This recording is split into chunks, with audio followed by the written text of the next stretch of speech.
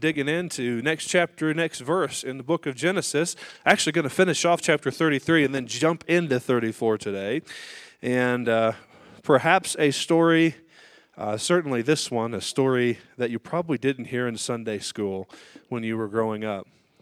And I am just going to say this, the nature of the message, the content of the scripture is sensitive, and I'm going to try to be sensitive about that because we have young ears in here, and I understand that. But I think that it's important that we not skip over things that are in the scripture, and just because they're sensitive in nature.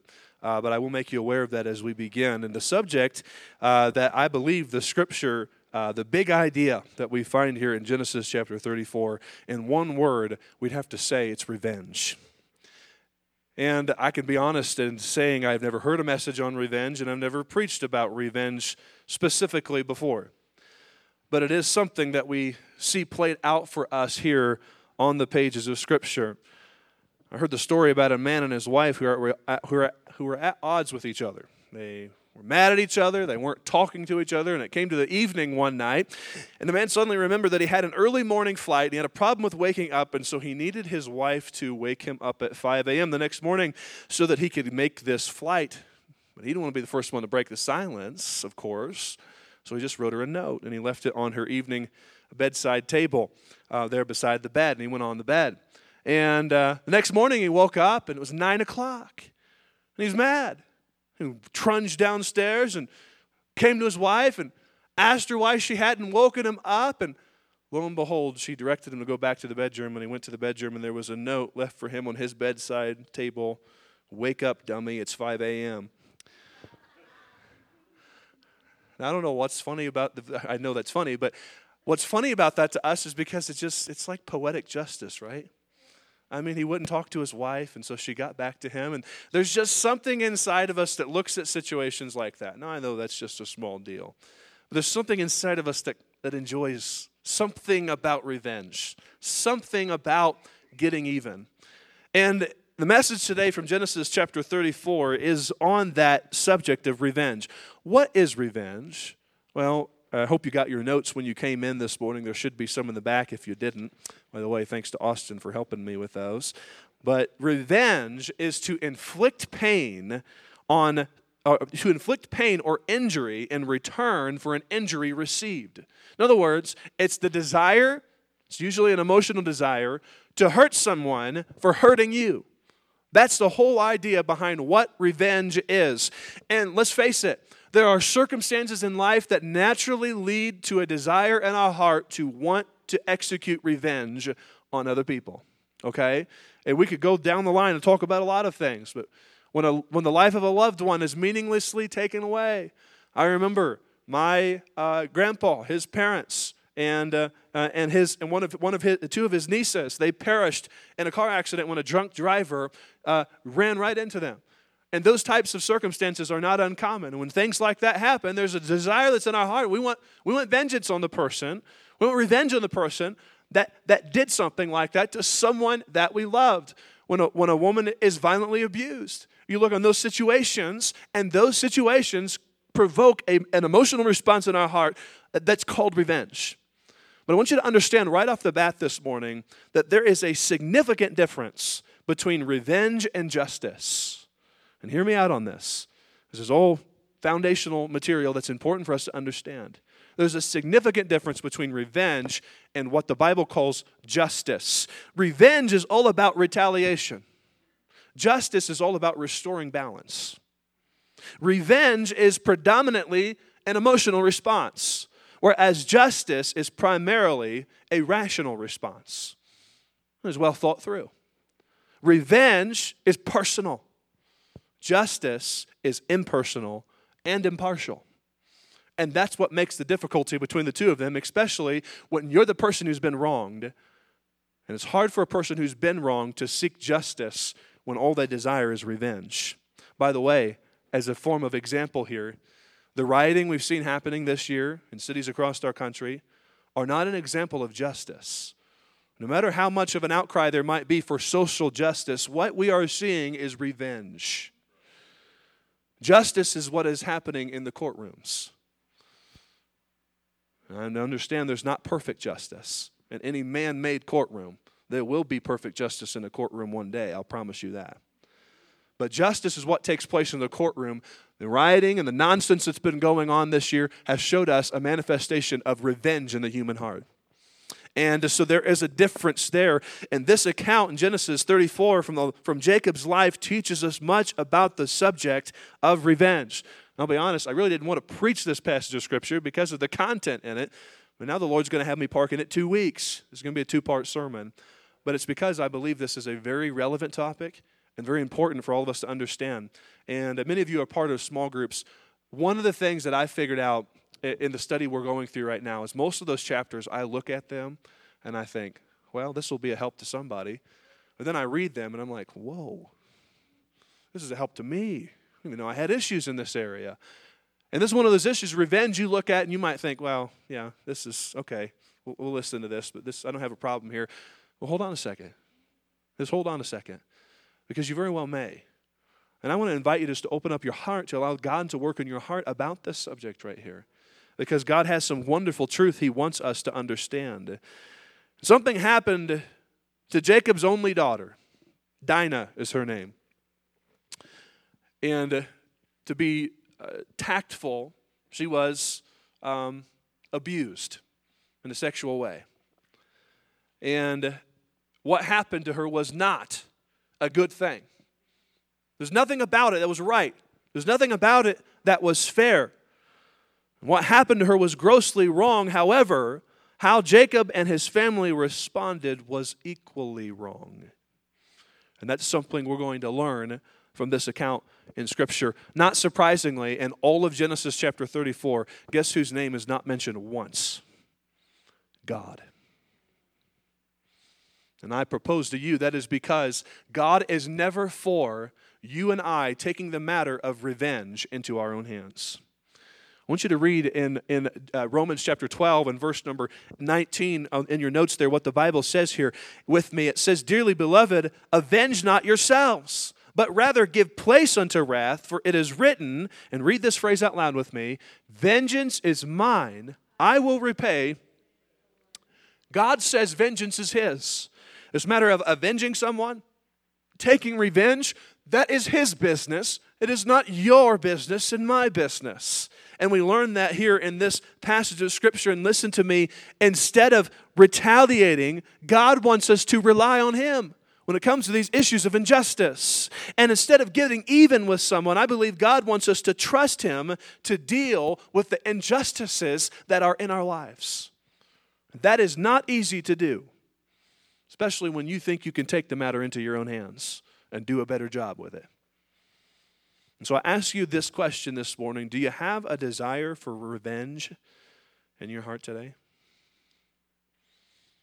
I want you to consider that as we get into this account of Scripture together. Let's bow our heads and ask God to speak to our hearts this morning. Father, we come before you and we need your help today. Lord, you know my mind's not as clear as I'd like for it to be.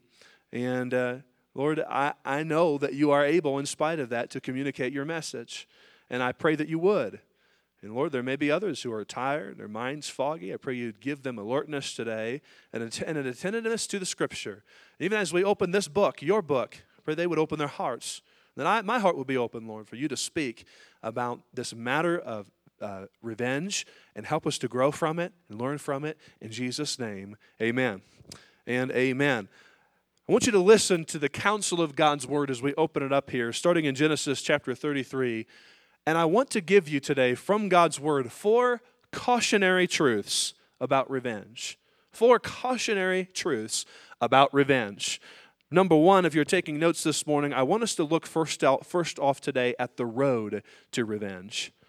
The road to revenge. You see, there is a pathway that leads to revenge, and it is paved with many things that we will see together this morning as we look at the Scripture. Let's begin reading this morning in verse number 17 of Genesis 33. And if you're there with me, say amen.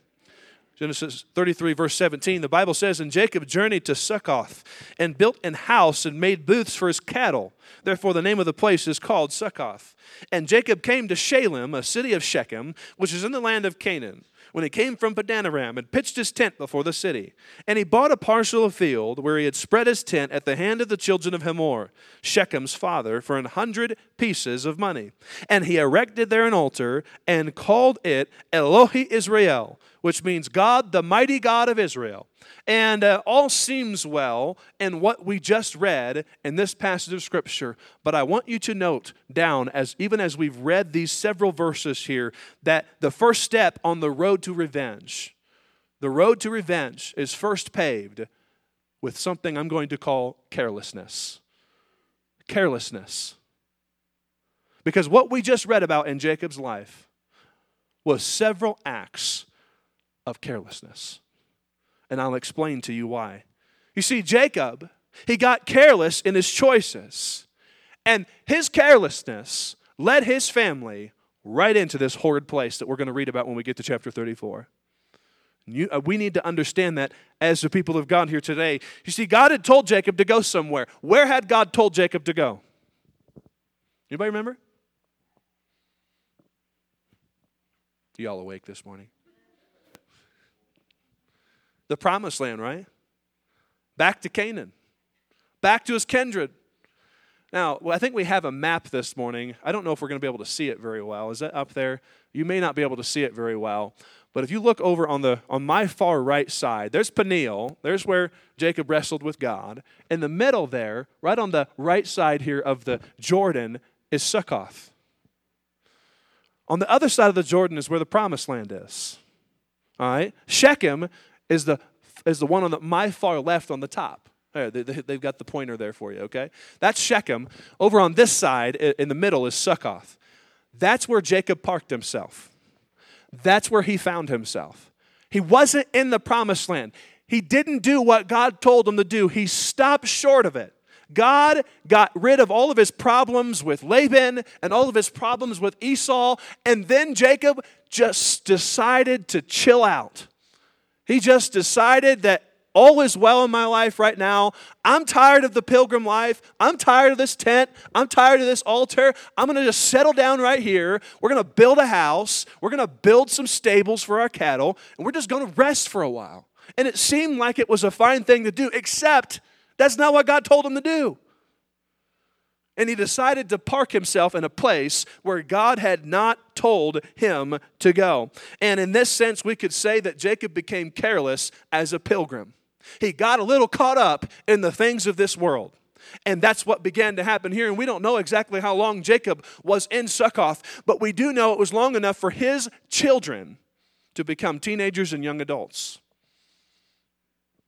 Isn't it funny how many people decide to live carelessly during the most critical child-rearing years, and then they pass down their problems to their own children?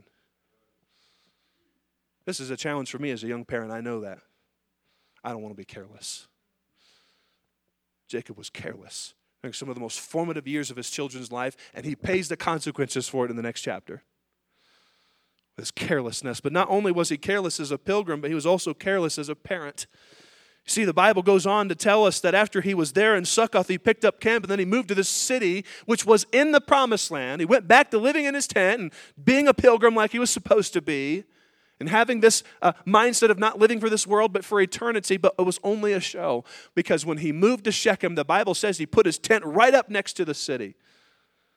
He tried to get as close to the world as he could without actually being in it. And there Jacob was, close to Shechem, and he kept moving closer to the world. And the problem with that is the closer Jacob moved to the world, the more he exposed his children to the evil of it. And we see this act of carelessness here for Jacob in his life. And let me just tell you this, you heed my warning this morning, a careless walk will very quickly lead to a carnal walk. You're never standing idle in your faith. You're either moving forward or you're moving backwards at a very hasty speed. And a careless walk will always lead to a carnal walk. And you note that down and remember that in your mind. You see, you can be sure that if you take a break from obeying God's will, it will be to the detriment of both you and your family in making that choice to do so. One person said, what we do in moderation, our children will do in excess. Yeah, mom, dad, even if your children are adult children, you start treating church as optional, your children will eventually grow up to a place where they don't think it's necessary. What we do in moderation, our kids will do in excess. And so don't be the man who, in trying to live in step with the world, leads your family right into all the vices of it. We have a responsibility that's given to us, and I see a lot of blame goes on Jacob's plate for his carelessness in this matter. Let me quote to you 1 John chapter 2 and verse 15. It says, love not the world, neither the things that are in the world. For all that is in the world, the lust of the flesh, the lust of the eyes, and the pride of life is not of the Father, but is of the world. And the world passes away, and the lust thereof. But he that does the will of God will abide forever. You stay in God's will, you'll be fine. You start chasing after the things of this world, hey, it's going to pass away. And it's not going to lead you to any place that's good. And so the road to revenge, I find it is first paved with something, and it is paved with carelessness. But number two this morning, not only is it paved with carelessness, but I want you to note also down this morning that the road to revenge is also paved with curiosity. With curiosity. Now, if you're still with me this morning, say amen. I know it's early, but I hope we can help you with these truths today. Verse number 1 of chapter 34. The Bible says, and Dinah, the daughter of Leah, which she bare unto Jacob, went out to see the daughters of the land. Now the scriptures reveal to us, the Bible doesn't tell us whether or not Jacob had any other daughters. What we do know is that he had one daughter. So we have to assume, and we could be wrong about this, we have to assume that she was the only daughter. She had 12 brothers, okay? No, what a deal, okay? To be the only girl, and some of you had a circumstance like that. You grew up with lots of brothers, and you were the minority among them, okay? It's the opposite of my home, but I'll digress from that. But she was an only daughter. And with all of these other brothers, and because she was the only daughter, there's another thing about Dinah. She was the daughter of Leah. Now, Leah was the unloved wife of Jacob. And I guarantee you, Dinah knew that. And what we see manifested from the life of Dinah here is a young lady in desperate need of daddy's attention and not getting any of it. Because daddy's all wrapped up in Joseph. We find out that later. And here is Dinah, an innocent girl, probably 15, 16 years old, as we can see from the scripture, looking for some attention, looking for some direction in her life, and she goes to the city that her dad's just moved her close to. And the Bible says she goes to see the daughters of the land. And I like what one commentator said. He said she didn't just go to see, she went to be seen, as any young lady would. That's what she did. She wanted to find out what the world was all about. And by the way, because her dad had been living for the world for the past several years, she had her daddy's bent for the world as well. We see that happening here in the scripture. She was curious about it. She was curious to experience it. Now, Dinah's name, you know what it means? It means judgment. And she wasn't using very much judgment with the choices she was making here. But again, I go back to Jacob. Where was Jacob? Why are you letting your daughter walk into this city? Where were you? And sadly, we find that her curiosity of the world led her to experience the cruelty of the world. We'll find out more about that in just a minute. And let me just stop here to say, parents, it's our responsibility to train our kids to stay away from the things of this world. I don't care how unpopular it gets. There will never come a day when we should not, as parents and as the people of God, teach our kids abstinence, purity, and all of these other things, and staying away from the world. Listen, some of you walk down the road of the world, and you know why you want your kids to stay away from it. You don't want to experience some of the same things you found. And I'm telling you something, we need to continue to stand to teach our kids these truths. They don't have to go down the same road that you and I have had to go down. The Bible says in 1 Timothy 4:12, let no man despise thy youth, but be thou an example of the believers in word and conversation, in charity and spirit, in faith, and in purity. those decisions to be pure, to be faithful, all of those decisions ought to start when a person is young. And we ought to be the catalyst that trains our kids to develop those attributes in their lives. We don't see that happening here in this situation. And by the way, I'll say for us as a church, it's our responsibility as well to come alongside parents, some of you older men and women in this church, to take a teenager, to take a young person in your hand and put an arm around their back and teach them in a Sunday school class, or teach them in a youth group, or teach them in a junior church, or somewhere, pouring into their lives, trying to teach them to stay away from the things of this world, to live their lives for God, to do the will of God for their lives so they don't have to go down this road. It's our responsibility to shepherd the next generation in their developmental years, to learn the vices of the world and stay away from them. Proverbs 22 and verse number 6 says, train up a child in the way he should go, and when he's old, he'll not depart from it.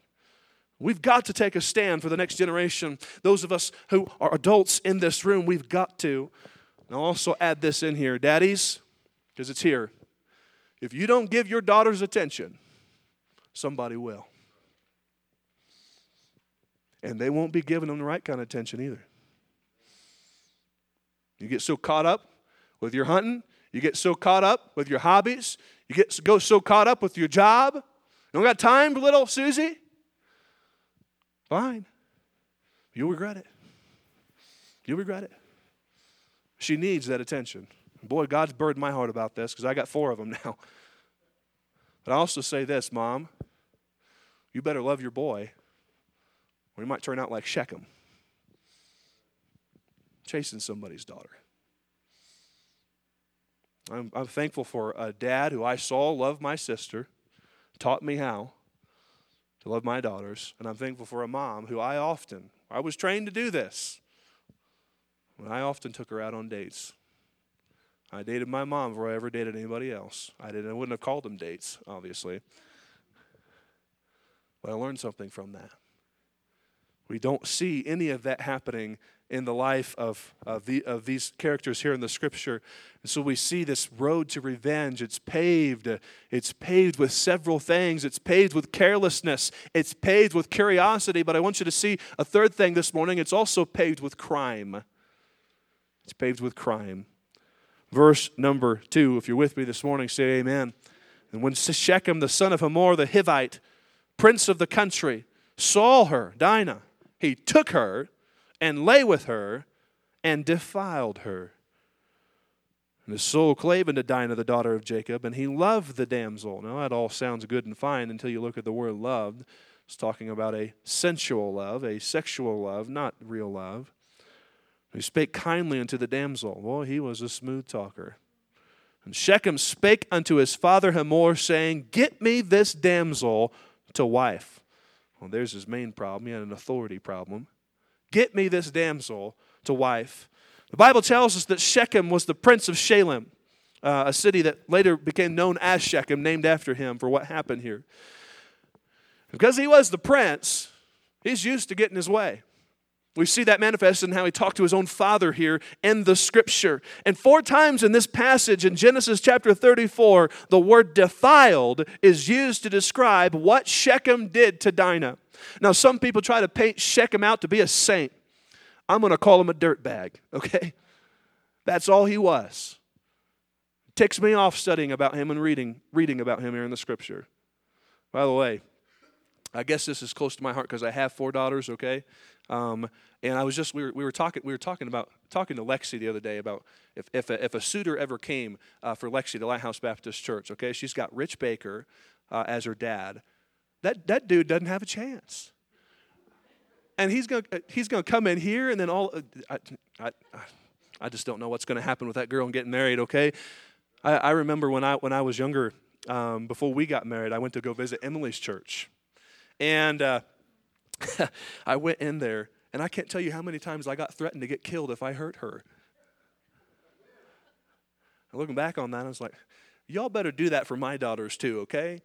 When I went out to Lancaster, there was a man who was the chief detective for the L.A. County Sheriff's Department.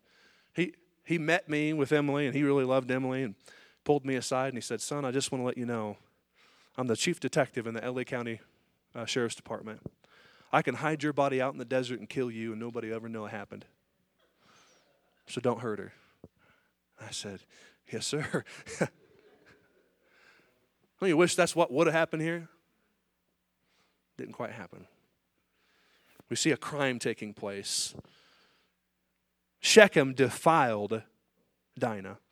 Now in verse number 1, the first time the Hebrew word is used here, actually in verse 2, the first time the Hebrew word is used, it's one Hebrew word. It's the Hebrew word anah, that means to violate or to humble someone. The next 3 times it's used in the chapter, a different Hebrew word is used, and the Hebrew word is tameh. And that means to make to feel unclean. And isn't it interesting that a person who has been violated in such a way, they often spend the rest of their life feeling dirty because of what happened to them? That's what happened to Dinah here.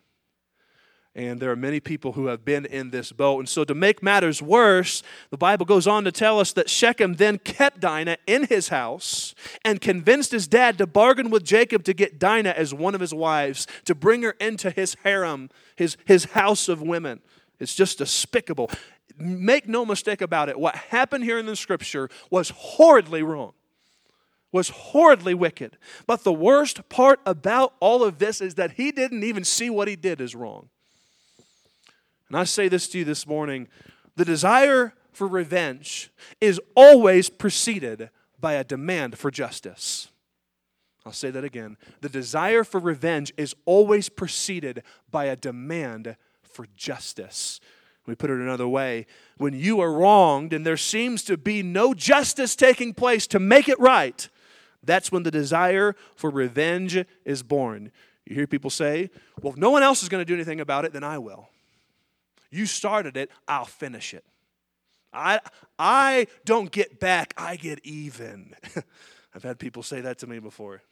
We come up with all kinds of statements like this, but this is a real human emotion, and some of us have felt it before, if we be honest, with situations that have happened in our life. The Bible says in Proverbs 6:34, for jealousy is the rage of a man, therefore he will not spare in the day of vengeance. He will not spare.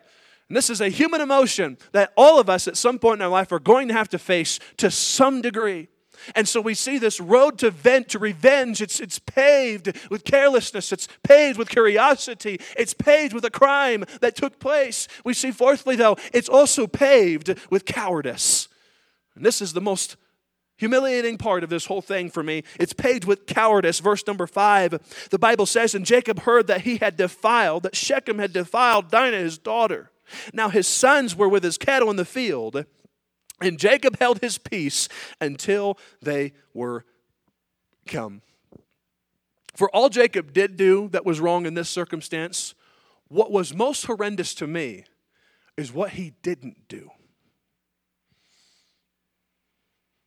He didn't say anything. He didn't do anything. He finds out what happens to his daughter, and he says nothing. In fact, we don't see Jacob say a word until the second to last verse in this chapter. And his silence speaks very loudly. What we see Jacob not doing here is a very humbling thing. What Dinah needed was a daddy who would stand up for her and defend her. What Dinah got was a daddy who was too cowardly to take any action. Jacob had lost total control of his family. Total control of his family. And we see in the actions of his sons that took place in the rest of the chapter, we see that he had totally lost control. He didn't have the conversation with Hamor. His sons had the conversation with Hamor. And I say to you this morning, and one person, I'll quote this is from Matthew Henry. He said, things never go well when the authority of the parents is lost in the family. Things never go well. We are witnessing today every time we go to Walmart, every time we walk down the street, every time we go to the park, the result of a generation of children who were never told no. We're reaping it, the consequences. Dr. Spock and the whole rest of the shebang bang. I say to you, the Bible tells us that the qualifications for a spiritual leader, whether it's a pastor or I'll just go ahead and say a spiritual leader as a father or mother, is one thing it says about them in 1 Timothy 3. He should be one that rules his house well, having his children in subjection with all gravity. For if a man know not how to rule the house of his own house, how shall he take care of the church of God? And parents, let me just remind you something here this morning. You need to stand up for your kids when necessary. But before that ever takes place, you ought to learn how to stand up to your kids. I'll not stop preaching this to the day I die. But friend, the Bible still says that the rod is a tool of discipline in the home. Amen.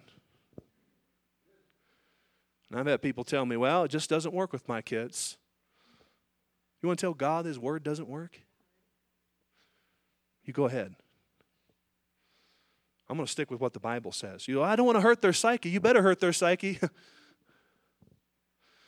Or it's going to get warped. Train up a child in the way he should go. Jacob's carelessness as a parent led right to this place where he couldn't say anything. He wouldn't say anything.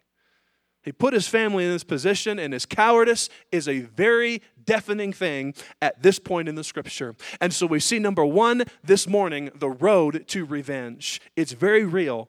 And friend, I give you a stern warning because Genesis 34 didn't have to happen. They didn't walk down this road. That's why I want to park so long on this, because God help us, I want to help you with the matter of revenge if you're already in the midst of it, but it'd be a whole lot better to keep you from ever having to get to that point. We see the road to revenge, but number two, and this will be the final one for today, number two, I want you to notice the reasons for revenge. The reasons for revenge. You see, I want to start by saying this. When it comes to the reasons for revenge, let me make one biblical fact explicitly clear here. There is never a good reason for you to take revenge. You'll never show it to me from the Bible, I promise you. There is never a good reason for you to take revenge. See, to the contrary, God is clear that we ought to leave the matter of revenge in His hands. That is what the Bible does make clear. And yet in this sin-cursed world, with the things that can happen to us, with the things that can happen to the people we love, there are times when we want to take revenge. We don't feel like God's doing it in a timely manner on our timetable. And we see that here, these reasons that led to this desire for revenge in the heart of these boys, Jacob's sons. The first one you could note down is this: pain. Pain. Look at verse number 6. If you're still with me, say amen. I'm trying to hasten along. And Hamor, the father of Shechem, went out unto Jacob to commune with him. And the sons of Jacob came out of the field when they had heard it. And the men were what? Grieved. They were grieved, and they were very wroth because he had wrought folly on Israel by lying with Jacob's daughter, which thing ought not to be done. When Jacob's sons heard what had happened to their sister, they responded like any red-blooded human being ought to respond. They were hurt by what had happened to their sister. They were hurt because they weren't there. They were hurt because this whole circumstance that was wrong had taken place. That word hurt, it literally means to, that word grieved, it literally means to be hurt or to be pained. And that's what happened to these boys. They felt this pain in their heart, unlike anything I believe they had ever felt. It was very real to them, and when you or someone you love are wronged, it causes this kind of deep hurt within your heart. There's no denying that fact right there. By the way, it can cause you to lose objectivity and rationality. When someone you love is hurt, you're not thinking straight. And I've seen this happen so many times. I've seen people go for their guns. I've seen people take actions that didn't make sense because they were hurt because someone they loved was hurt. And that's what was happening in the heart of these boys. They were hurt. And by the way, that hurt, if it's not dealt with, it will lead you right down the pathway towards revenge, towards taking revenge. That's why, look in your notes, Hebrews chapter 12, in verse number 15. The Bible says that we need to look diligently, lest any man fail of the grace of God, lest any root of bitterness springing up trouble you, and thereby many be defiled. I say to you, apart from the grace of God, when you're facing circumstances like this, apart from the grace of God, how easily issues will grow from a root of bitterness that's been implanted in your heart. The root problem was this bitterness in the heart of these boys. They were hurt. And it produced some terrible fruit later on in the account of Scripture that we're going to have to study the rest of next week. By the way, it may take years. If you don't deal with the root of bitterness in your heart because you or someone you love were hurt, it'll come out eventually. It'll come out eventually. See, the first reason that led to revenge was pain. But the second one, note it down, it was this, anger. Anger. The Bible says in verse 7, and the sons of Jacob came out of the field when they had heard it, and the men were grieved, and they were what? Very wroth. Very wroth. That is tarah, the Hebrew tarah. It means to be hot. Or they're angry. They're getting a little hot under the collar when they heard what happened to their sister. And I'll say this to this point right here. This anger that they experienced here, it was justifiable. I'm not saying their anger was wrong. Okay? If someone hurt my sister, or someone hurt my wife, or someone hurt my daughter, I ought to be angry. There's something wrong with me if I'm not angry. There is a certain kind of anger that is okay. Jesus was righteously angry at what was happening in the temple. And there is a form of anger that is righteous anger. But you hear me, and you hear me well on this. The anger that leads you to react in a sinful way, that is not righteous anger. See, what it really comes down to is what you do with the anger. That tells you whether it's righteous or whether it becomes an unrighteous thing, a good thing or a bad thing. You see, Ephesians 4:26 says, be ye angry and sin not. There's a way to be angry and not sin. Let not the sun go down upon your wrath, the Bible says. It's not wrong to be angry in and of itself. But when it comes to the matter of anger, there comes a point in your life in experiencing anger that you're going to have to deal with it. And the Bible says to do something with it. You know what it says? Put it away. Ephesians 4, verse 31. The Bible says, and let all bitterness and wrath and anger and clamor and evil speaking be what?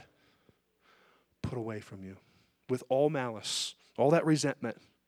It goes on to say, and be kind one to another, tender-hearted, forgiving one another. That is hard. And I'll tell you something. You'll not take the root of bitterness out of your heart on your own.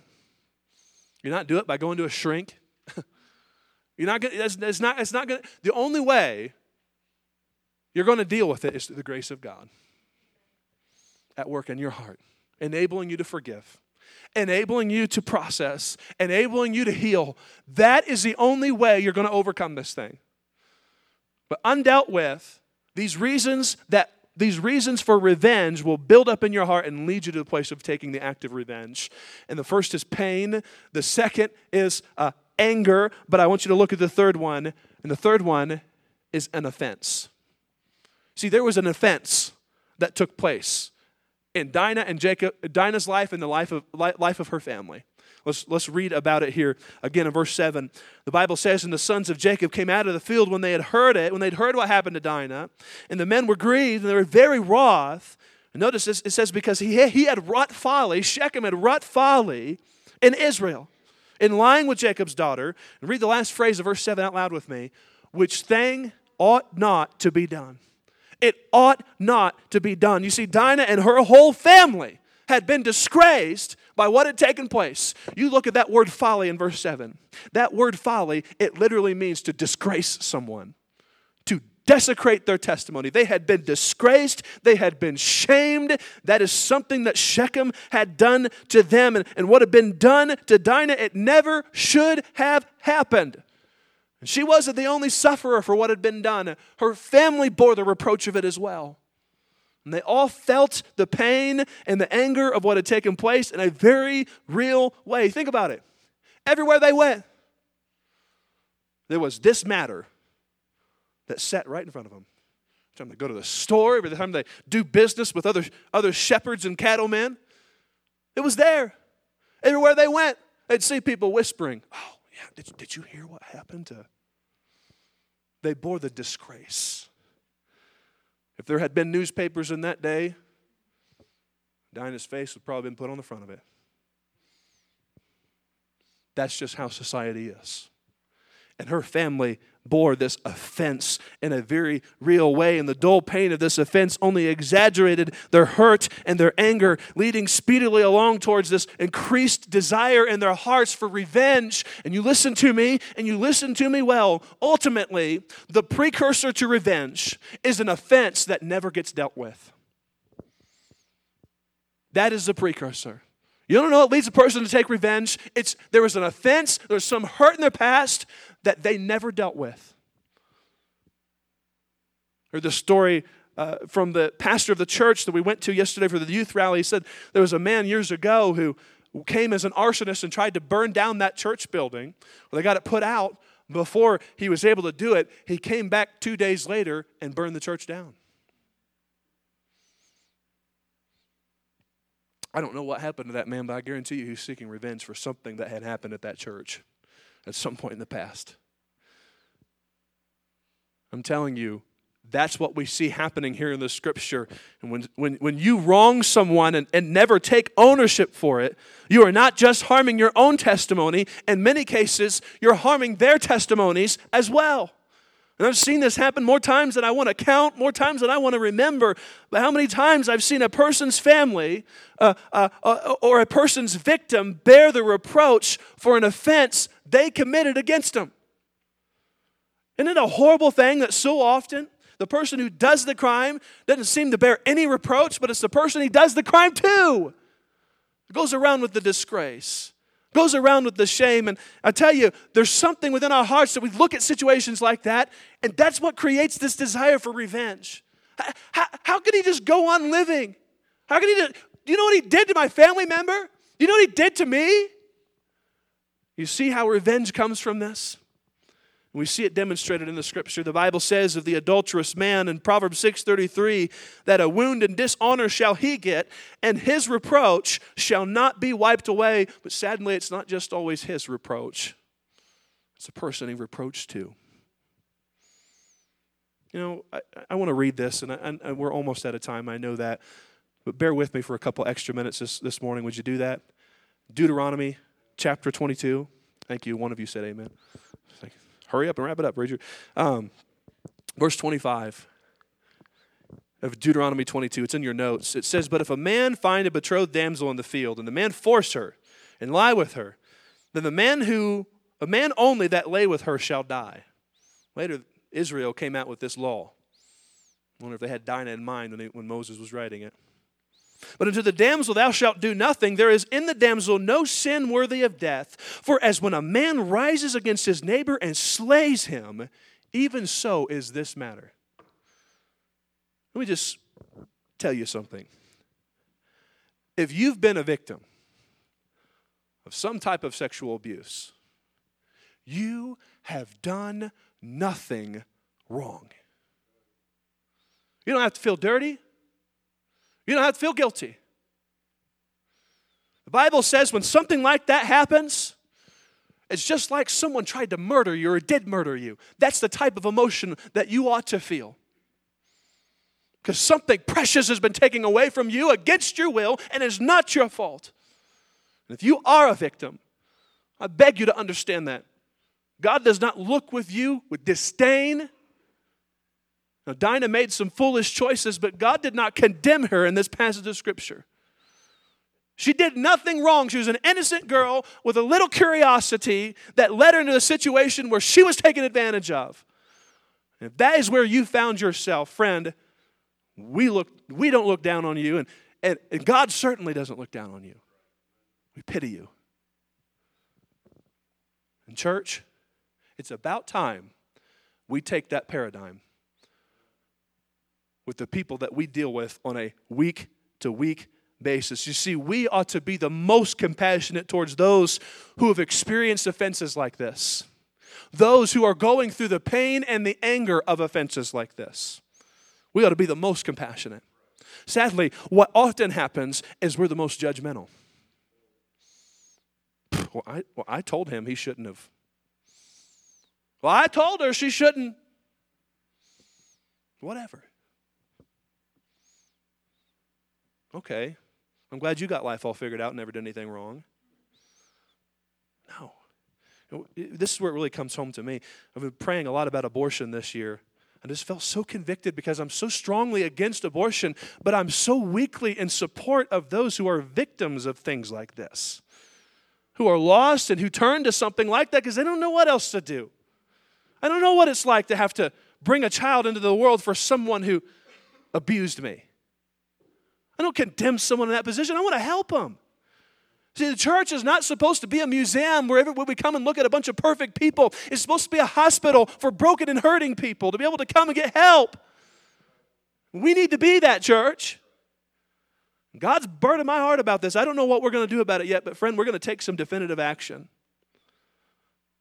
Because this has broken my heart thinking about what happened to Dinah in this circumstance here. And boy, if you've been a victim, we want to help you. I will not think poorly of you. None of us will. We want to help you. And I hope you'll come talk if you need help with something that's happened in your past. And let me make a couple of final statements, and we've got to wrap things up. If you've made someone to bear the reproach for your actions against them, you ought to make every endeavor to make it right. If you've brought folly in someone's life, you made a disgrace in their life, you ought to make every effort to make it right. Matthew chapter 5, it's in your notes there. Don't come to worship. Don't come to put on a religious show. Don't try to make you've got some serious issues with someone in your past that you've hurt. You need to go get it right. That's the first thing you ought to do. And then I'll say this, if someone has wronged you, even if you can't reconcile the matter with them, you can still find freedom from the desire for revenge through trusting the matter into God's hands and choosing to forgive. How do I get rid of this desire for revenge? I'm feeling all those things. Trust the matter into God's hands. In other words, let God be the one who is the avenger. Let him be your avenger. You don't have to do it. He'll have just revenge, by the way. And he will execute revenge. I guarantee you that. And then choose to forgive. You're going to have to let it go. You're going to have to let them go. I know that's hard. But for your own sake, for your own health, you're going to have to let them go. And that can only be by the grace of God. Proverbs 20 verse 22 says, say not, I will recompense evil, but wait on the Lord, and he shall save thee. Just trust God to handle it. Colossians 3:13, if any man have a quarrel against any, even as Christ forgave you, even also do ye. God's forgiven me of a great offense. And by the grace of God, you can forgive those who have offended you as well. Here's the final thing, and we'll be done. Callousness. Callousness. This final reason for revenge is probably the most piercing. Let me just read to you the scripture here. Verse 5, or verse number 8. And Hamor communed with them, saying, the soul of my son Shechem longs for your daughter. I pray you give her him to wife, and make you marriages with us, and give your daughters unto us, and take our daughters unto you, verse 10, and you shall dwell with us, and the land shall be before you. Dwell and trade you therein, and get you possessions therein. And Shechem said unto her father and unto her brethren, let me find grace in your eyes. Now here's the dirtbag that did all this stuff. Let me find grace in your eyes. And what you shall say unto me, I'll give. Ask me never so much dowry and gift, and I'll give you according as you shall say unto me, but give me the damsel to wife. Hamor and Shechem, this father and son combo, they came out like they're trying to barter with Jacob and his family. They just came out to try to smooth things out. They're treating Dinah like she's property. What amount of money do you want? What we see in their life is a callousness to what had been done. In their mind, nothing wrong has been done. This is just like trading cattle to them. I'm not trying to belittle a woman's role here. What I'm saying is they had no consideration for Dinah or for what they had done against her and her family. They just treated her like she was property. There was such a callousness here that was taking place. And when someone who hurt you goes on living like they've done nothing wrong, that is the straw that breaks the camel's back. That is ultimately the thing that will push you to the desire for revenge. If you've allowed that hurt and pain to sit in your heart long enough and build up, when you see that, I'm going to do something. All right? It may not be something physical, all right? I've seen people do all kinds of things, and I'm not going to start sharing stories because it's not needed. I've seen people run to relationships. I've seen people withhold money or try to use money or try to use kids as a way to get revenge. It's heartbreaking. This matter of revenge. When someone doesn't admit that what they've done is wrong to you, not only to you, but before God, that can make you want to show them that's wrong by going to those devices. Their callousness builds this desire to want to show them how wrong they are. Now here's what I'm going to say in conclusion. It is at this point you must ask yourself a question. And here's the question. Am I going to get even, or am I going to trust God? I'll ask it again. Are you going to get even, or are you going to trust God? That's really the only two options you have when it comes to this matter right here. You see, dealing with the matter of revenge really comes down to what you believe about God. Do you believe that God is just?